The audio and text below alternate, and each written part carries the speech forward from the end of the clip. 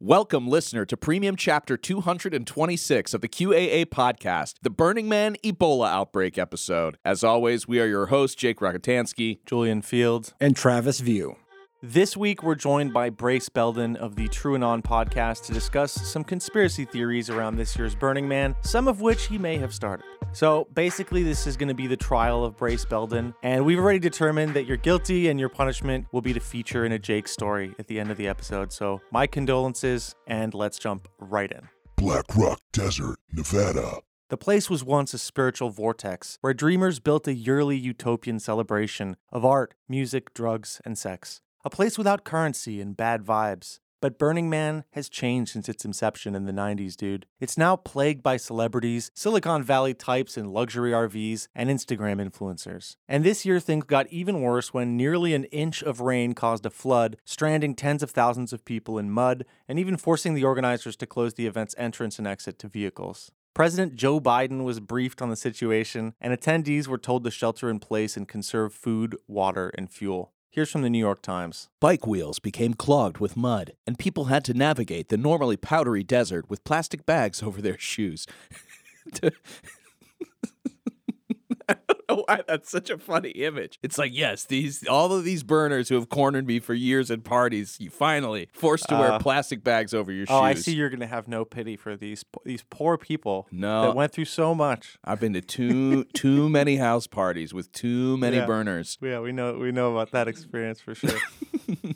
Plastic bags over their shoes to protect them from the oatmeal-thick mud. Some decided to bail, trudging through miles of mud to reach the road and hitchhike. A widely shared video showed the music producer Diplo and the comedian Chris Rock sandwiched in the back of a pickup truck after being picked up by fans. In times of great crises like this, when celebrities are at risk of missing their next gig because they can't get to the airport to fly out of Nevada in their private jets, conspiracy theorists see an opportunity. Brace. Hello. Welcome to the podcast. It's a pleasure to be here. You, sir, may have been the source of a rumor that there was an Ebola outbreak at Burning Man and that Diplo was present, quote, at the source of infection. So yeah. How you doing, man? I'm doing a lot better than Diplo. I don't know if you guys have seen the ticker on the Skype, the little page where you can see the news here, but Diplo has apparently passed away as of today at 12:36 in Las Vegas General Hospital. They are not releasing the cause of death, but are putting as the source, it was a triple kiss at the Marshmallow Hut.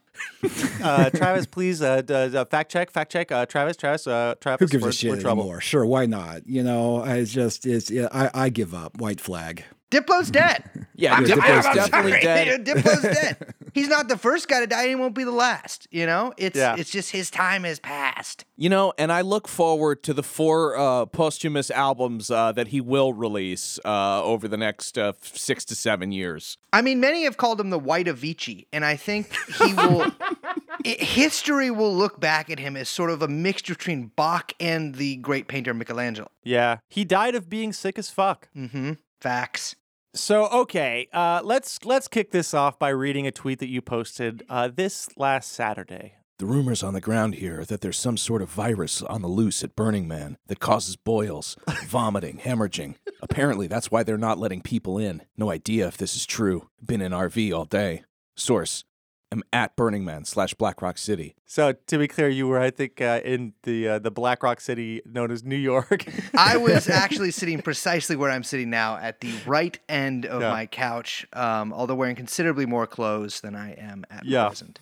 And you were quote tweeting a tweet from Burning Man Traffic that said, "Do not travel to Black Rock City. Access to the city is closed for the remainder of the event, and you will be turned around." Yeah, so, I mean, the thing is, I'd actually quote tweeted that a couple seconds before with something about how I was still at Black Rock City, but I had seen several what looked like military aircraft doing practice runs over it. Then I was like, that's not as believable. And so I was like, I'm going to pretend that I'm there and I have reports of the bubonic plague, which was my original idea, was that the plague is spreading there and that they're covering it up. You know, that would have been a little less believable. That might not have gone as far, honestly. Yeah. Yeah. I also like the no idea if this is true. That's a nice touch, a little skeptical. It's just stuff you're hearing, you know? Well, so yeah, Travis, I think that you, are a probably a connoisseur of these kind of tweets. But the point is, as you well know, is you got to say something that is so insane and then slightly walk back any culpability that you might have in spreading that